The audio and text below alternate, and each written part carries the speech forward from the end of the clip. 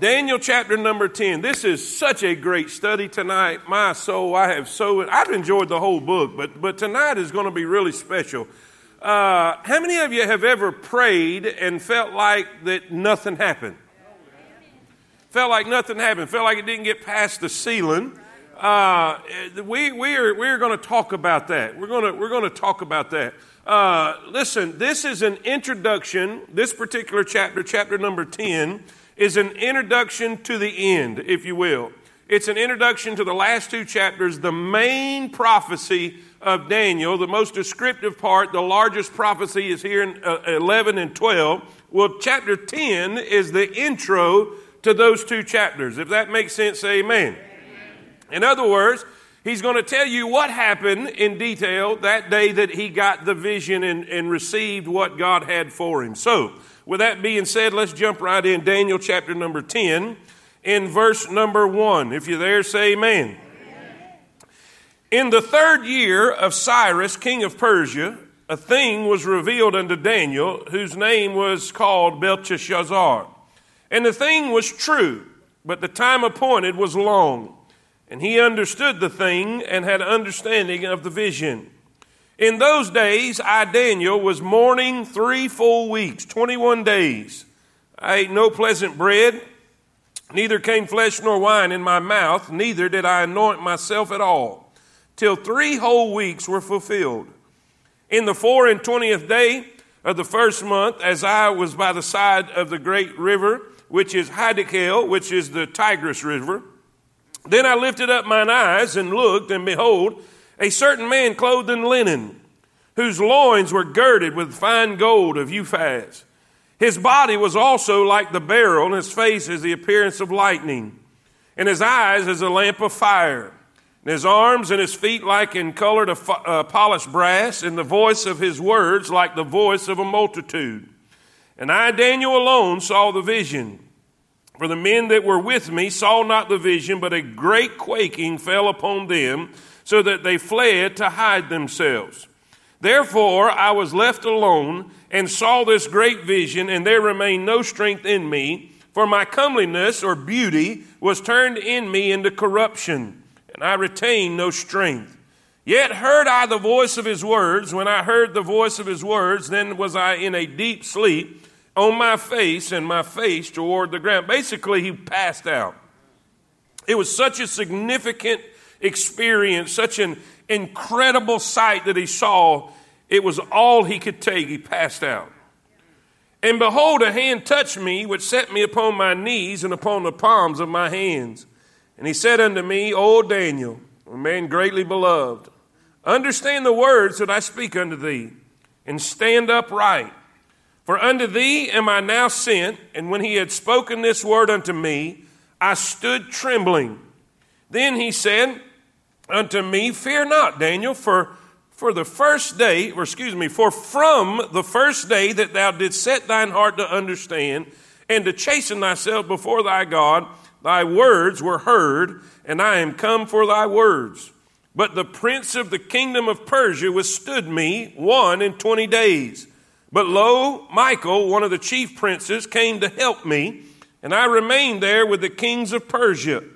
Now I am come to make thee understand what shall befall thy people in the latter days, for yet the vision is for many days.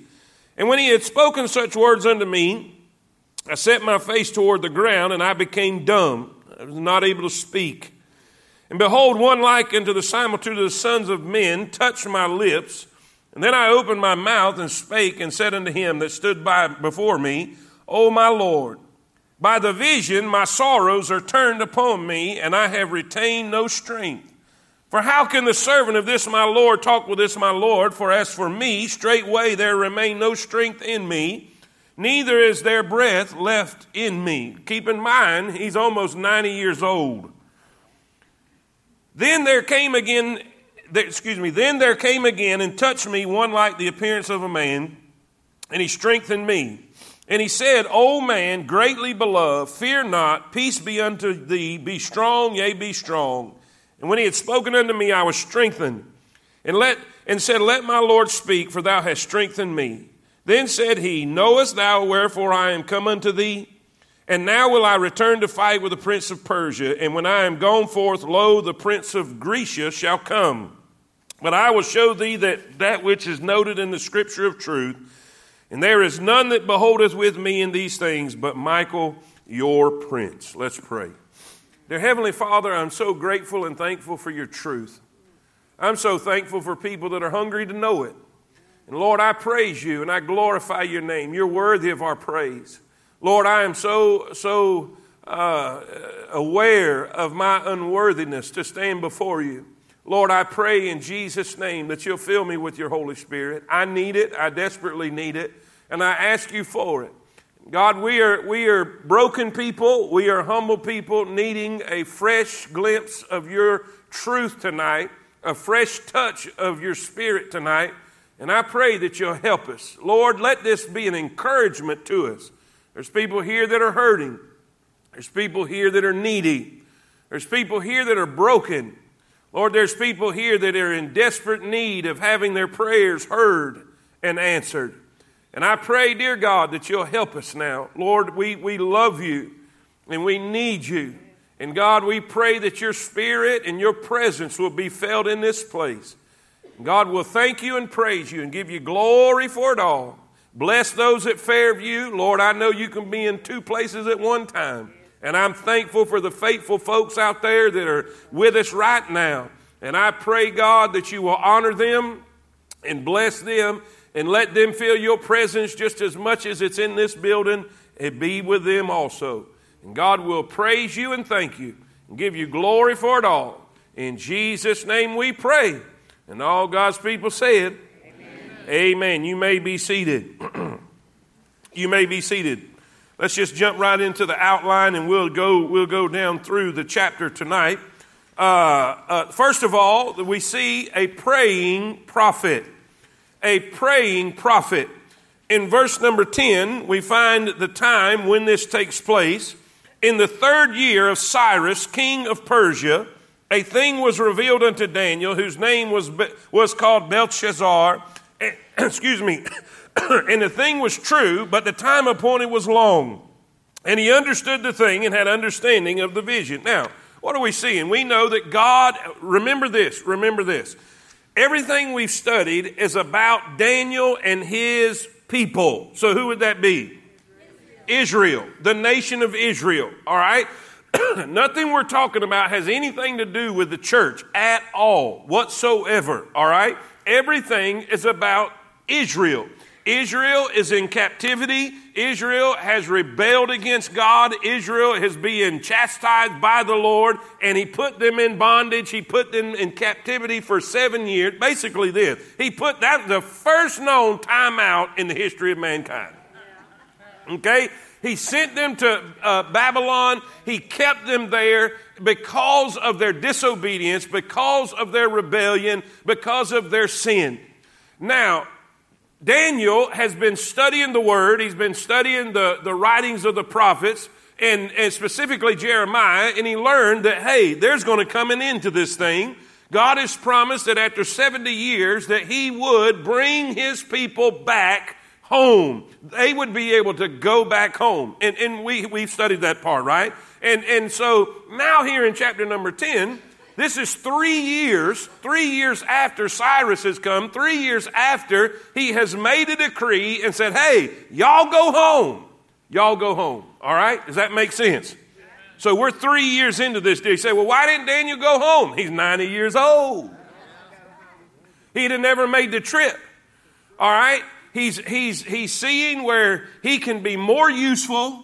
He can be more of a blessing to God's people in the position that he is, in the authority that he has, in the hierarchy, in the political realm. Are y'all with me? Say amen. But there's an issue. Something is causing him to grieve. Something is causing him to mourn. And so that's what we're going to talk about tonight, all right? Look at here. First of all, I want you to see the reasoning. Let me give you A and B because they kind of go together. The reasoning for his prayer. Why is he praying? Why is he praying with such intensity? Why aren't they celebrating? Man, why aren't they throwing a party? Hey, let's have a party. We're going to go back home. The king, the one who has got us in captivity here, he said we can all go back home. But that's not what he's doing. He is praying. He is beseeching God. He's wanting to know, what about your people?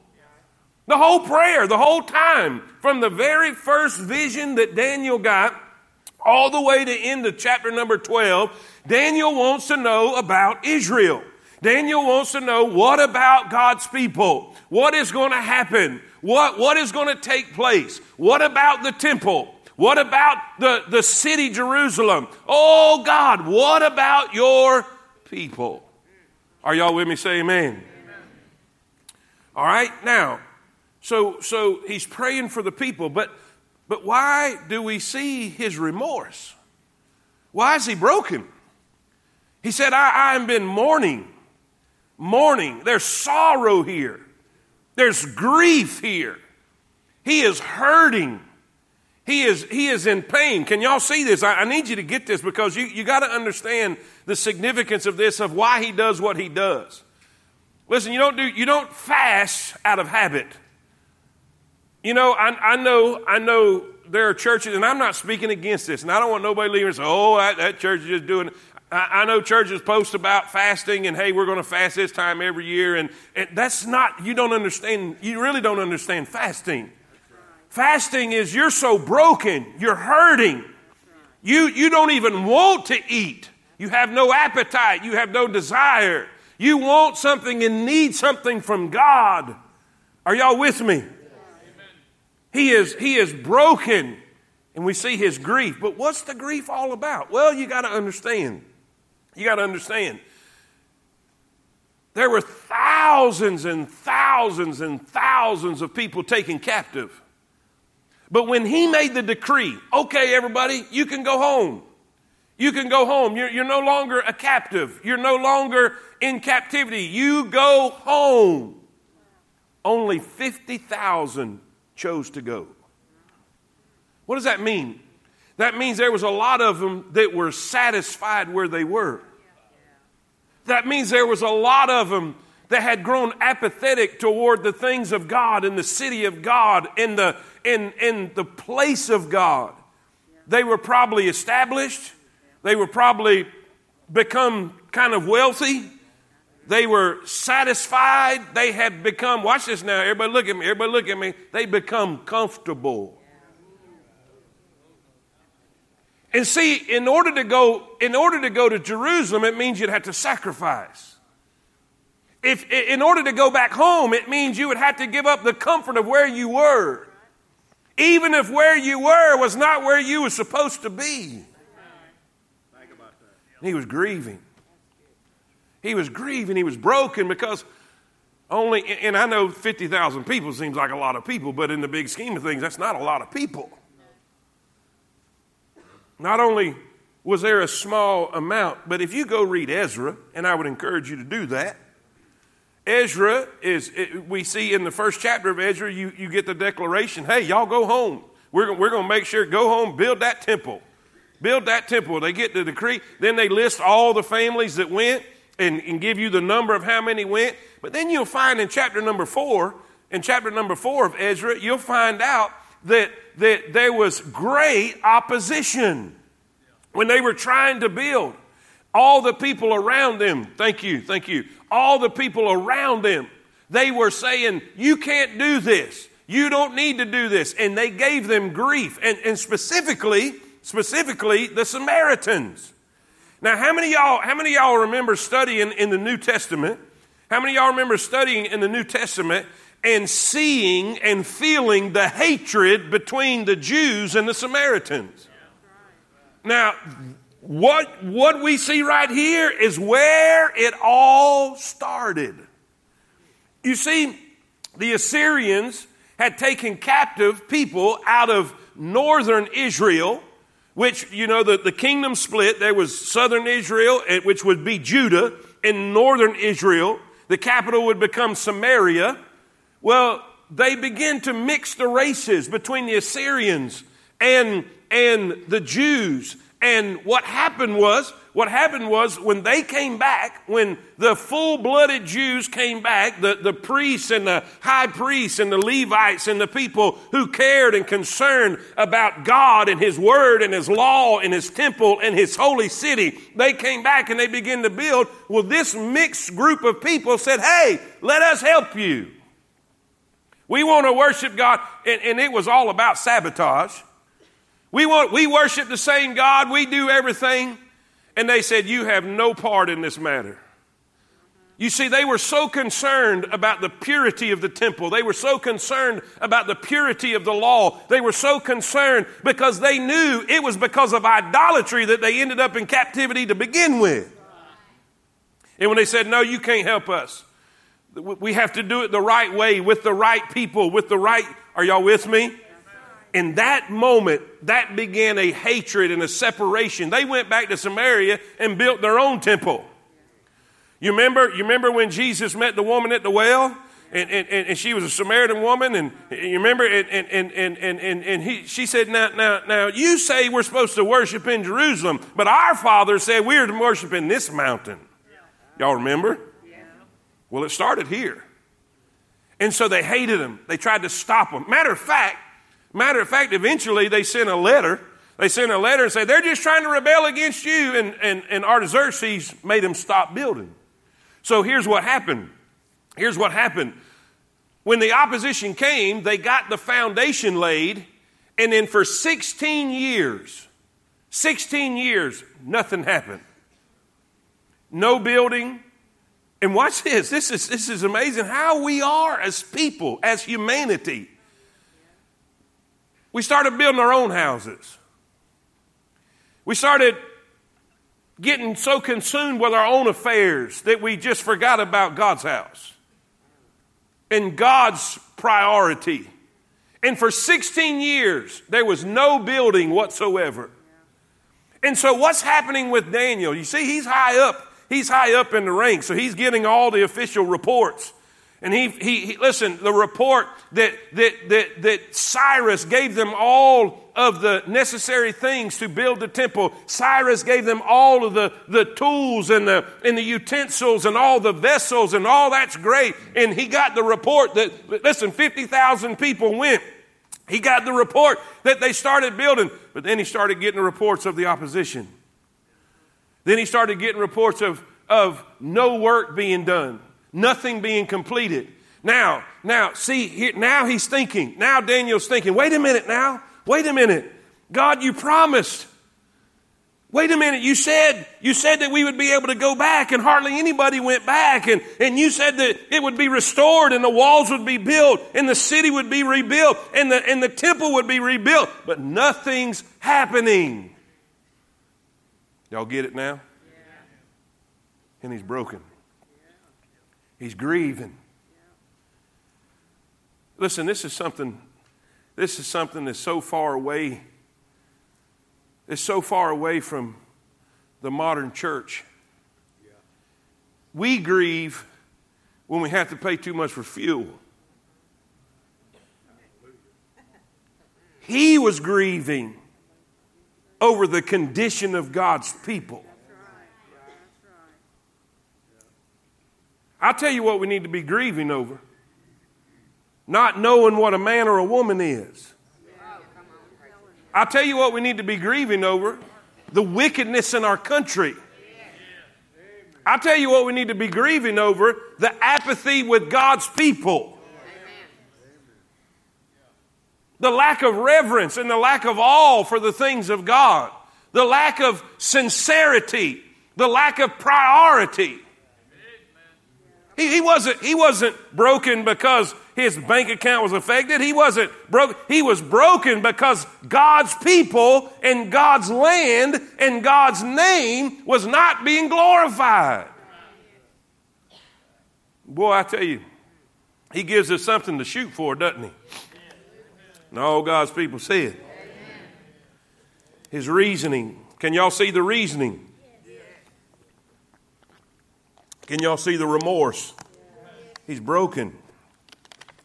But then the refraining. This is where look what he says. Verse 2. In those days, I, Daniel, was mourning 3 full weeks, 21 days. I ate no pleasant bread, neither came flesh nor wine in my mouth. In other words, everything that was good. Neither did I anoint myself at all. 3 full whole weeks were fulfilled. Now, here's the thing. He didn't bathe. He didn't do anything that would be a privilege, if you will. Some people call this the Daniel fast. You know, and they use this, and I've done it before. You know, eat no meat, nothing but beans, vegetables, if you will. But the point he was making is he wanted God to know he's serious. He refrained. You know, the angel called it chastening himself. Chastening is a form of discipline. I tell you, that's a thing that's probably missing in a lot of modern churches and a lot of modern Christians is today, just discipline. But he said, I will not eat anything pleasant. I will not eat any meat. I will not eat any. And this was not new to Daniel. If you'll go back to the very beginning, when we studied, how many of y'all remember in the very beginning when they tried to get him to eat stuff that was a privilege to eat, the king's meat? He said, no, just give us basically porridge. Give us vegetable, pulse, and water.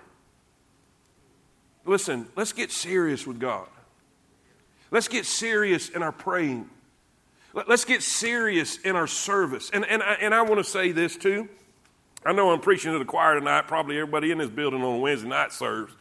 But we had like 130-something people sign up to serve Sunday. And I want to give God the praise and the glory and the honor.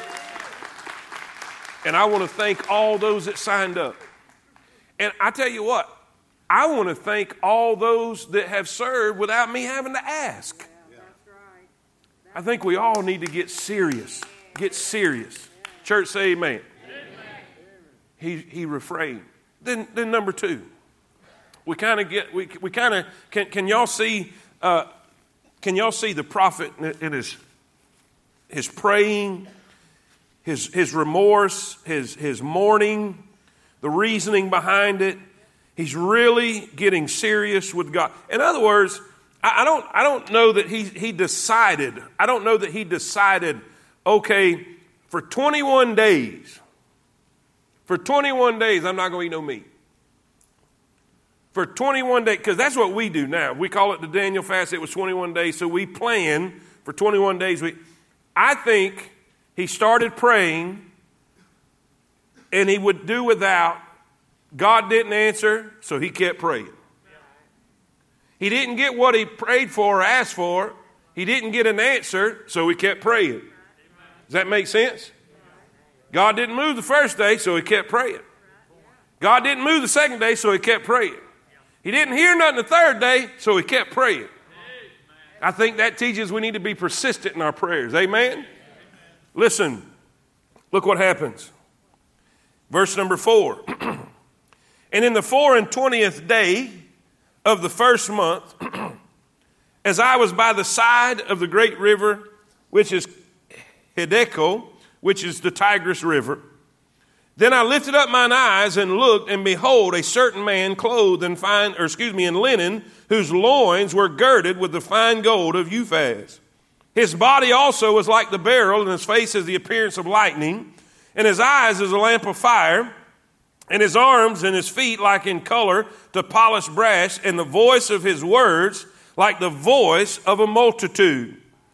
Look what happens. And I, Daniel, alone saw the vision. For the men that were with me, he had attendants with him, probably servants or people that were attending him. For the men that were with me saw not the vision, but a great quaking fell upon them, so that they fled to hide themselves. Therefore, I was left alone and saw this great vision, and there remained no strength in me. For my comeliness was turned into me into corruption, and I retained no strength. Yet heard I the voice of his words, and when I heard the voice of his words, then was I in a deep sleep on my face, and my face toward the ground. Say, what in the world just happened? I'll tell you what happened. He saw a pre-incarnate Lord Jesus Christ. It's called a theophany, a manifestation of God, or Christophany. Christ seen other times in the Old Testament. It happened many times. It happened many times. Say, well, let's do some research, y'all. Y'all want to do some research tonight? Let's do some research. First of all, we need to see why he even showed up. So far, he's been dealing with Gabriel, right? He's been dealing with Gabriel, the messenger angel. Are we with y'all? Well, if you're here for the first time tonight, you don't know that. But if you've been here in the Daniel study, Gabriel has been coming and giving him visions, giving him the truth, giving him a message from God. Well, now Jesus shows up. All right? Jesus in his pre-incarnate form before he came in the manger. And you say, preacher, what do you mean? I thought he started in the manger. No. He always has been and always will be. Okay? Now, watch this. But why did he just show up? What's the point? Look what it says. Jeremiah 29:10. Jeremiah 29:10. This is Jeremiah's prophecy. For thus saith the Lord, that after 70 years he be accomplished at Babylon, I will what? I will visit you. You know what? He visited him. He said, I will perform my good word toward you in causing you to return to this place. Listen, it's a manifestation of God. First of all, we see his appearance. Now let's compare. One of the greatest ways to study your Bible, watch this now. Everybody look at me. One of the greatest ways to study your Bible is to study your Bible. Well, that's revolutionary, isn't it? What in the world do you mean by that? The greatest commentary to your Bible is your Bible. In other words, we see a situation here. We see a description given here. Is there any other description in the Bible that is similar to this that would tell us who this is? I think there is. If we look in Revelation chapter number 1. It's right in your notes. You don't even have to turn. See, I've made y'all lazy people in here, okay? Revelation chapter 1, verse 13. This is John on the Isle of Patmos. He is in the Spirit on the Lord's day. He's worshiping on the Lord's day on the Isle of Patmos, and Jesus shows up. The glorified Christ shows up, Revelation 1:13. Now, let me go back and read Daniel, and then we'll come and jump over and read Revelation 1. Are y'all with me? Watch this. I lifted up mine eyes. This is Daniel. I lifted up mine eyes and looked, and behold, a certain man clothed in linen, whose loins were girded with fine gold. So there's a golden girdle. His body was like beryl. That's a jewel, a precious, beautiful jewel. And his face was as the appearance of lightning, and his eyes as a lamp of, and his arms and his feet like in the color of polished what? And the voice of his words like the voice of a multitude. All right? Now, watch this. Revelation 1:13. And in the midst of the 7 golden candlesticks, one like unto the Son of Man, that's Jesus, clothed with a garment down to the foot, and girt about the paps with a... His head and his hairs were white like wool, as white as snow. His eyes were as a what? And his feet like unto... as if they burned in a furnace. And his voice as the sound of many waters. That means it was impressive. Means it was loud. It was, imagine this. I don't know if you've ever been there. Some of y'all may have been there. I've never been there, but I've seen it on video. The sound of Niagara Falls.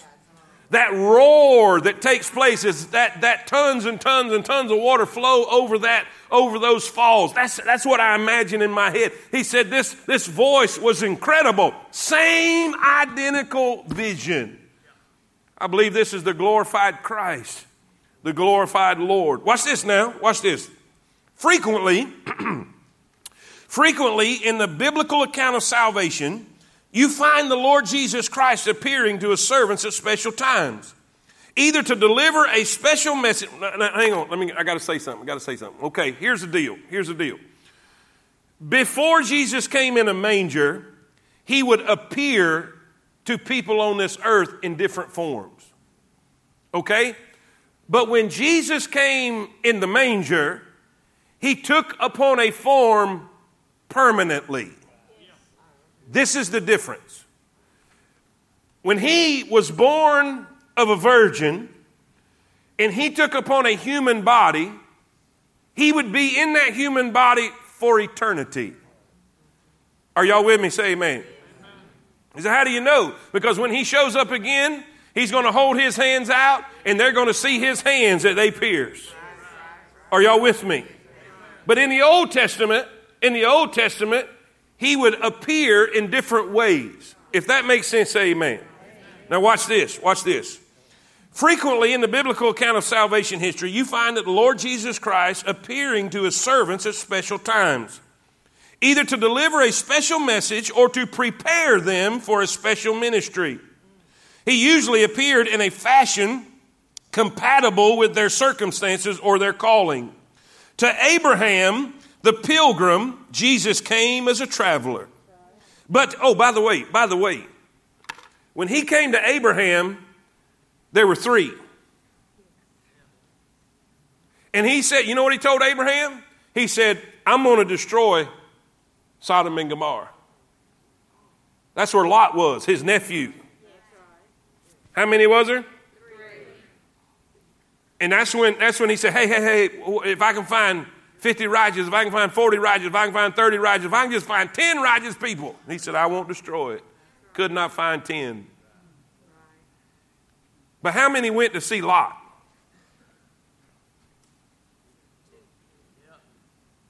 Why? Abraham was a friend of God. Lot was out of fellowship with God. That's just a thought. Okay? You know what that tells me? You better stay out of Sodom and Gomorrah. Anyway, that's another thought. Jesus came as a traveler in Genesis 18. To Jacob, the schemer, he came as a wrestler. Oh, yeah, he was wrestling. Before Joshua attacked Jericho, I love this one. Before Joshua attacked Jericho, Jesus came as captain of the Lord's armies. Y'all remember? Right before they went into Jericho, right before that, Joshua was out by himself and he runs into a soldier with a sword. And he said, are you on our side? He said, no, you're on my side. Yeah, go read it and study it. I don't have time, but it'll be good for you. Joshua 5:13. He appeared to Isaiah and revealed himself as the king on the throne. Now, why? Why did he do this? Why would he reveal himself to Joshua as the captain of the Lord's host with a sword? Because they're fixing to go into. Why did he reveal himself as king to Isaiah? Because the Bible says in that chapter, in the year King Uzziah died, I saw the Lord high, and we're going to read that in a minute. Why was that important? Because King Isaiah was a young prophet. He was a young preacher at that time, if you will. He was a young prophet, and King Uzziah was his hero. King Uzziah, Isaiah looked up to him because in the beginning he was a godly king, but he messed up and got prideful. Y'all remember he tried to go into the temple and take the office of a priest, and God struck him down with leprosy. And he died, and Isaiah was so broken because the king had died. The king had fell into sin. The king had been punished with the leprosy. And listen, his hero had died. But Jesus showed himself. He said, in the year King Uzziah died, I saw also the Lord high and lifted up. And what God was doing was saying, Isaiah, there may have been an earthly king that has fallen, but you need to understand no matter what happens on earth, there is a king on the throne in all of his glory in heaven. Preacher, what is the point? He shows up to those in what they have need of. Does this make sense? Listen. Jesus showed up many times, came as a captain of the Lord's host in Joshua. To Isaiah, he revealed himself as the king on the throne in Isaiah 6. But to the two Jewish exiles, being Daniel in Babylon and John on Patmos, Jesus appeared as the glorified king priest. Why is that important? After seeing the Son of God, both men were given visions of future events that involved the people of God, events that would be difficult to accept and understand. Both of them. Think about this. Before he wrote Revelation, he saw Christ. Before Daniel wrote probably the greatest part of the prophecy he saw Christ. Now, we see, did I even give you that word? His appearance. His appearance. I seen that look on some of your faces. So we caught up now? We see the pre-incarnate Christ, the pre-incarnate Jesus. We see his appearance, right? We saw it in Daniel. We saw it in Revelation chapter 1. Same person, same vision, same description, the glorified Christ. How do we know it's the same one? Because it's the same appearance and he has the same effect. Write that down. He has the same effect. Look at my time. Therefore, I was left alone. And let me say something too. Let me say something too before I forget it. Watch this.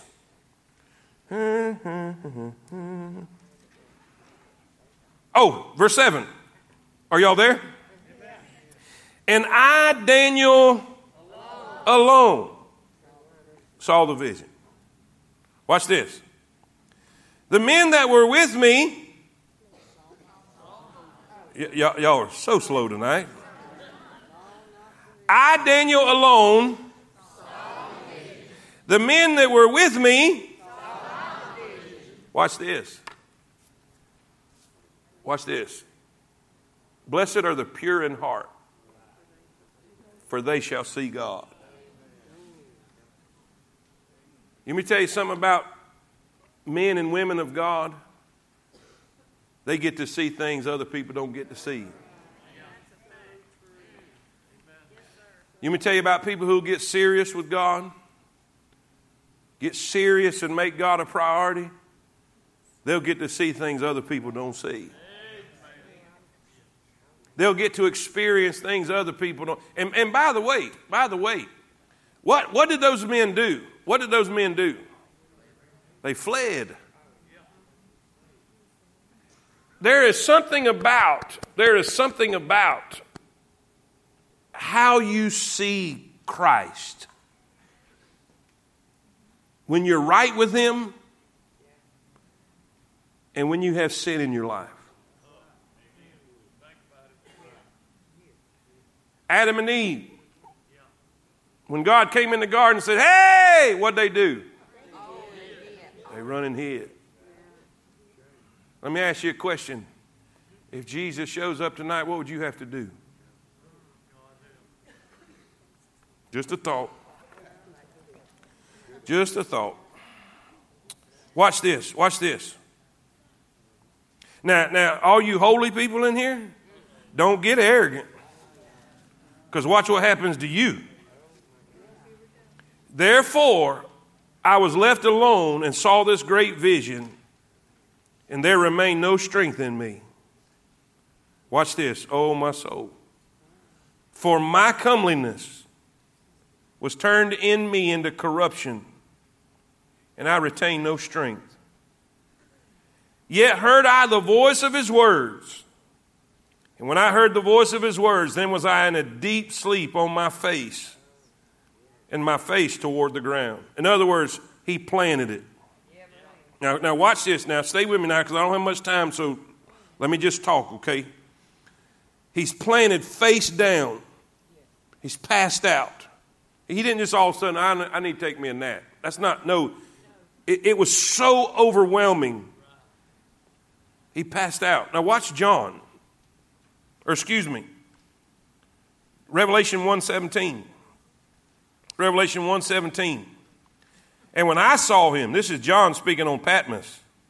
When I saw him, I fell at his feet as dead. Now watch this. Isaiah 6. Isaiah 6. Isaiah said that in the year King Uzziah died, I saw the Lord sitting upon a throne high and lifted up. Now keep in mind, for 5 chapters, Isaiah has been woeing everybody. Yes. Woe unto you, woe unto y'all, woe unto, woe. Yeah. I mean, he's been pronouncing sin, he's pronouncing judgment, y'all are this, y'all are that, woe unto all y'all. Until he seen Christ. Now watch. Skip down to verse 5. After he seen the Lord high and lifted up, he saw the creatures crying, holy, holy, holy is the Lord of hosts. The whole earth is full of his glory. Then said I, say it with me. Woe is me. Woe is me. You know, there's something about seeing Christ. You won't see everybody else's sins. You'll see your own. For I am undone, because I am a man of unclean lips, and I dwell in the midst of a people of unclean lips. For mine eyes have seen the King, the Lord of hosts. What effect does running into the Lord have? Well, number one, there's an overwhelming sense of sin. How many of y'all remember when Peter was in the boat and this is early on. So Peter has a belief in Christ, but he doesn't really have a full understanding. And he says, push off into the draught. Listen, drop your nets. We're gonna have a fish catch it. He said, man, we done fished all night long. We ain't caught nothing. He said, just do it anyway. Y'all know what happens. Let the nets down. There's a ton of fish. What happened? He saw Jesus for who he really is. And you know what he said? Depart from me, for I am a sinful man. Preacher, what are you saying? I'm saying this, the closer we get to God, the more of our own wickedness we see. We're not going to be shouting in the services. We're not going to be carrying on in the services. We're not going to be thinking about who so-and-so over there is that needs to hear this. We're not going to be wondering who's wearing a cap or who's wearing tight breeches or who's driving this or who's doing this over here or who's having an affair over here. You're not going to worry about what nobody's doing. All you're going to be able to see is how wicked you are standing up to a holy Christ.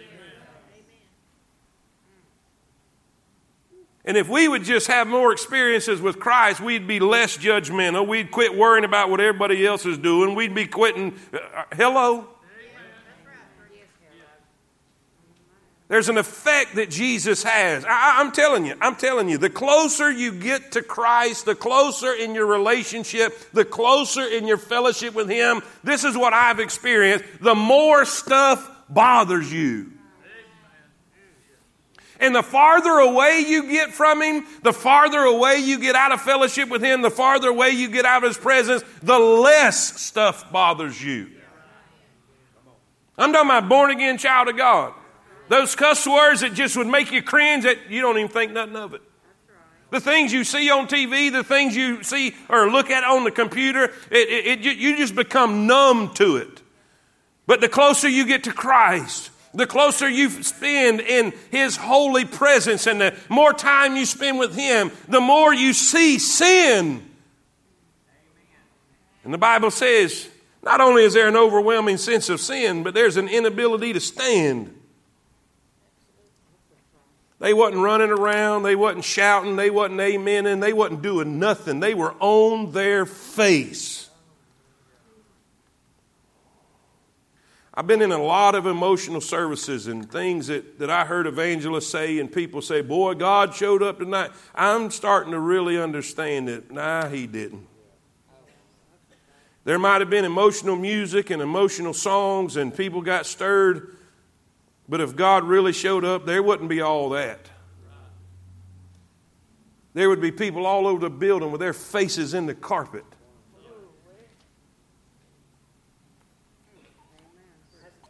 His effect, He passed completely out. It was such a significant event. But then it says this, we got to hurry. And behold, a hand touched me, which set me up on my knees and upon the palms of my hands. I mean, he can't even get up. He can just get to the palms of his hands and his knees. And he said unto me, O Daniel, a man greatly beloved, understand the words that I speak unto thee, and stand upright. For unto them I now sent. And when he had spoken this word unto me, I stood trembling. Then said he unto me, Fear not, Daniel, for from the first day that thou didst set thine heart to understand, 21 days ago, some say 24 days ago because 3 days had passed, and to chasten thyself before thy God, thy words were heard, and I am come for thy words. So let's look at the number 3, the proclaiming angel. First of all, we see his message. His message. First, his message is about God. Everybody in here that's been praying and it doesn't seem like you're being heard. Everybody in here that's going through a difficult time. Everybody in here that's grieving over a situation or is troubled about an issue that's going on in your life, and you've prayed and it seems like God is not hearing. First of all, you need to understand, as the angel is telling Daniel, first of all, his message about God is this, that God hears. Look what it says in verse 12. From the first day that thou didst set thine heart to understand and to chasten thyself before thy God, thy words were heard. God's listening. Don't stop praying. God's listening. B, God not only hears, but God honors. It says, I am come for thy words. Because you prayed, I'm here. God not only hears your prayers, he honors your prayers. Then number 2, quickly, we got to hurry. He speaks not only about God, but he tells him about spiritual warfare. Verse 13, he said, I started on that first day. But the prince of the kingdom of Persia, the prince here is a demonic leader in the spiritual realm.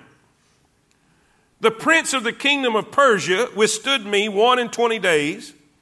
But lo, Michael is the one of the named angels, one of the archangels, the chief prince, came to help me, and I remained there with the kings of Persia. Now I am come to make thee understand what shall befall thy people in the latter days. In other words, I come to answer your prayer. 3 things about spiritual warfare. First of all, there's organization. There's organization. There are leaders and there are followers in this organization. There is a world out there that you cannot see. There are spirits out there. There are demons out there. There are angels out there. There is a battle going on right now as we speak. He said, I came to answer your prayer. I came to meet your need. But there was opposition. He said he withstood me. Now, the word, where do we get organization from? He was a prince. A prince is a ruler of a principality or a state.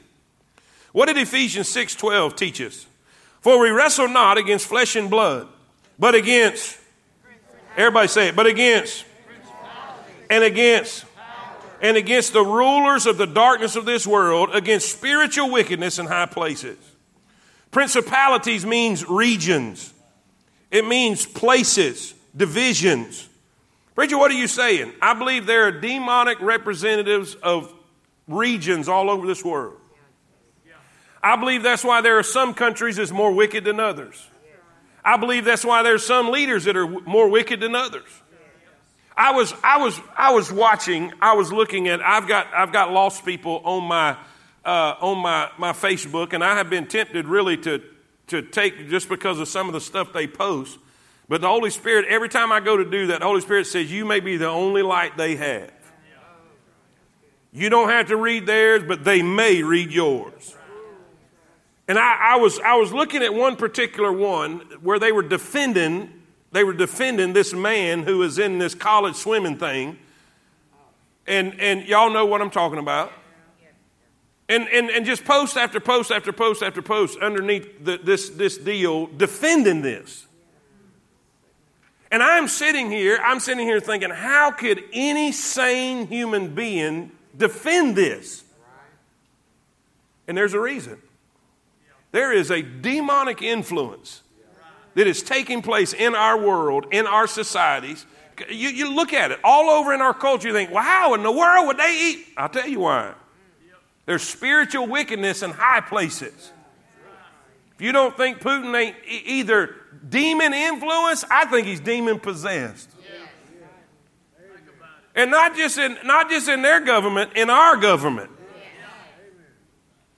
Listen, there are things happening, ladies and gentlemen, that you cannot see, but it's still there. Listen, in Elisha's day, 2 Kings chapter 6. And when the servant of the man of God was risen early and gone forth, behold, a host compassed the city, both with horses and chariots. And his servant said unto him, Alas, my master, how shall we do? In other words, the preacher and his assistant. His assistant wakes up and looks outside, and the whole army's there to kill him, to take the preacher, because he kept prophesying against them. And this is what he said to his assistant. Hey, don't worry. Don't worry, for they that be with us are more. Now keep in mind, there's only two of them. Are more than they that be with them. And Elisha prayed and said, Lord, I pray thee. What did he have to do? Open his eyes that he may see. And the Lord opened the eyes of the young man, and he saw, and behold, the mountain was full of horses and chariots of fire round about Elisha. Preachers, what are you saying? I'm saying there's stuff out there you can't see. We are in a spiritual war, a spiritual battle. We don't wrestle against flesh and blood. Y'all need to quit fighting with people. There's an organization. Satan is well organized. I believe they have captains and lieutenants and all these kind of things. There's people and organized demons over different realms. There is organization in the spiritual warfare. There is opposition. They withstood. They're trying to keep God's people from going back home.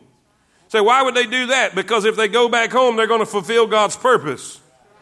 And what's the ultimate purpose? Why in the world would the devil be so concerned about just a handful of a group of Jews? Because if they go back home, then there's a great probability that there's going to be a Messiah born that's going to bust his head.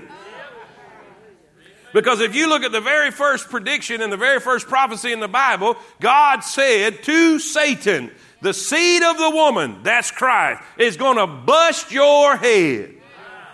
You may bruise his heel on Calvary, but he's going to... That head wound means it's going to be fatal. So the devil and every demon of hell is trying to keep that from happening. There's an organization, there is opposition, but there is offense. There is something happening. We're not in this thing alone. He said, Michael came to help me. Thank God for Michael. He's the war angel, the angel of might and power. Say amen. Boy, there's so much stuff I want to say about that, but I knew we'd run out of time. 30 seconds. We see his message, the proclaiming angel's message. Then his ministry. Let me just give you this and we got to close. He said, I came to you. Three things that this angel came to do. First, to encourage. How many of y'all are glad God will send some encouragement? Oh, but preacher, that's Daniel. Well, let me read this to you. This is in the New Testament. Hebrews 1:13. But to which of the angels said he at any time, sit on my right hand until I make thine enemies thy footstool? Are they not, come on, are they not all ministering spirits sent forth to minister for them who shall be heirs of salvation? Yeah, glory, hallelujah. We've got angels here to encourage us. He said, I came, fear not, Daniel. You're greatly beloved. He not only came to encourage, number two, he came to enlighten. to enlighten.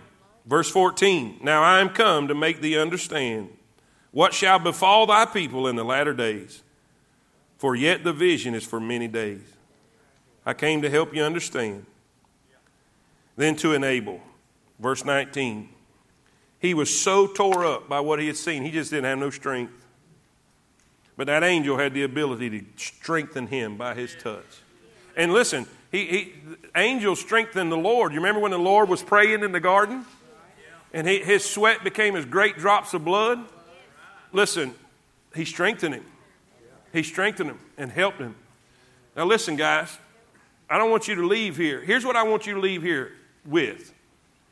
There is a battle out there that you can't see.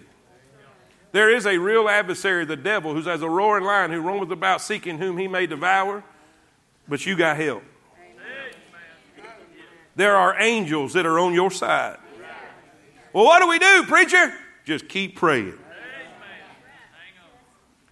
Preacher, I've been praying and praying about something. Keep praying.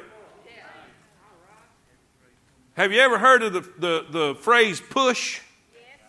Pray until something happens. Say it with me. Pray until something happens. And all God's people see it.